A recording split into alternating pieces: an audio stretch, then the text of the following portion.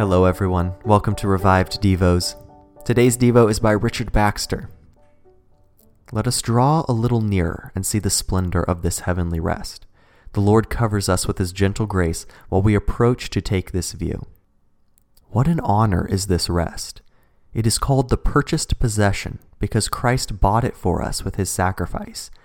As we write down the price our purchase cost us, so let us write down the price of heaven as the precious blood of Christ.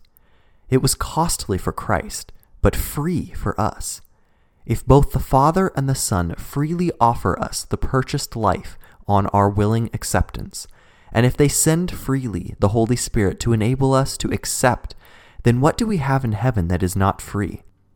Oh, the everlasting admiration that must surprise the saints to think of this freeness. What an astonishing thought it will be to think of the immeasurable difference between our deservings and receivings, between the state we should have been in and the state we are in.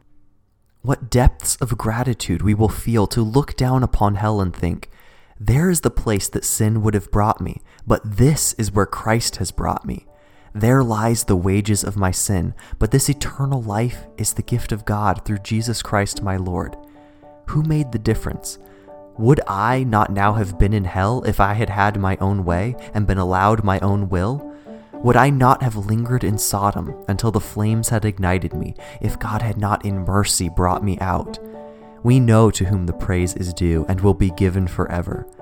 Let deserved be written on the door of hell, but on the door of heaven, the free gift.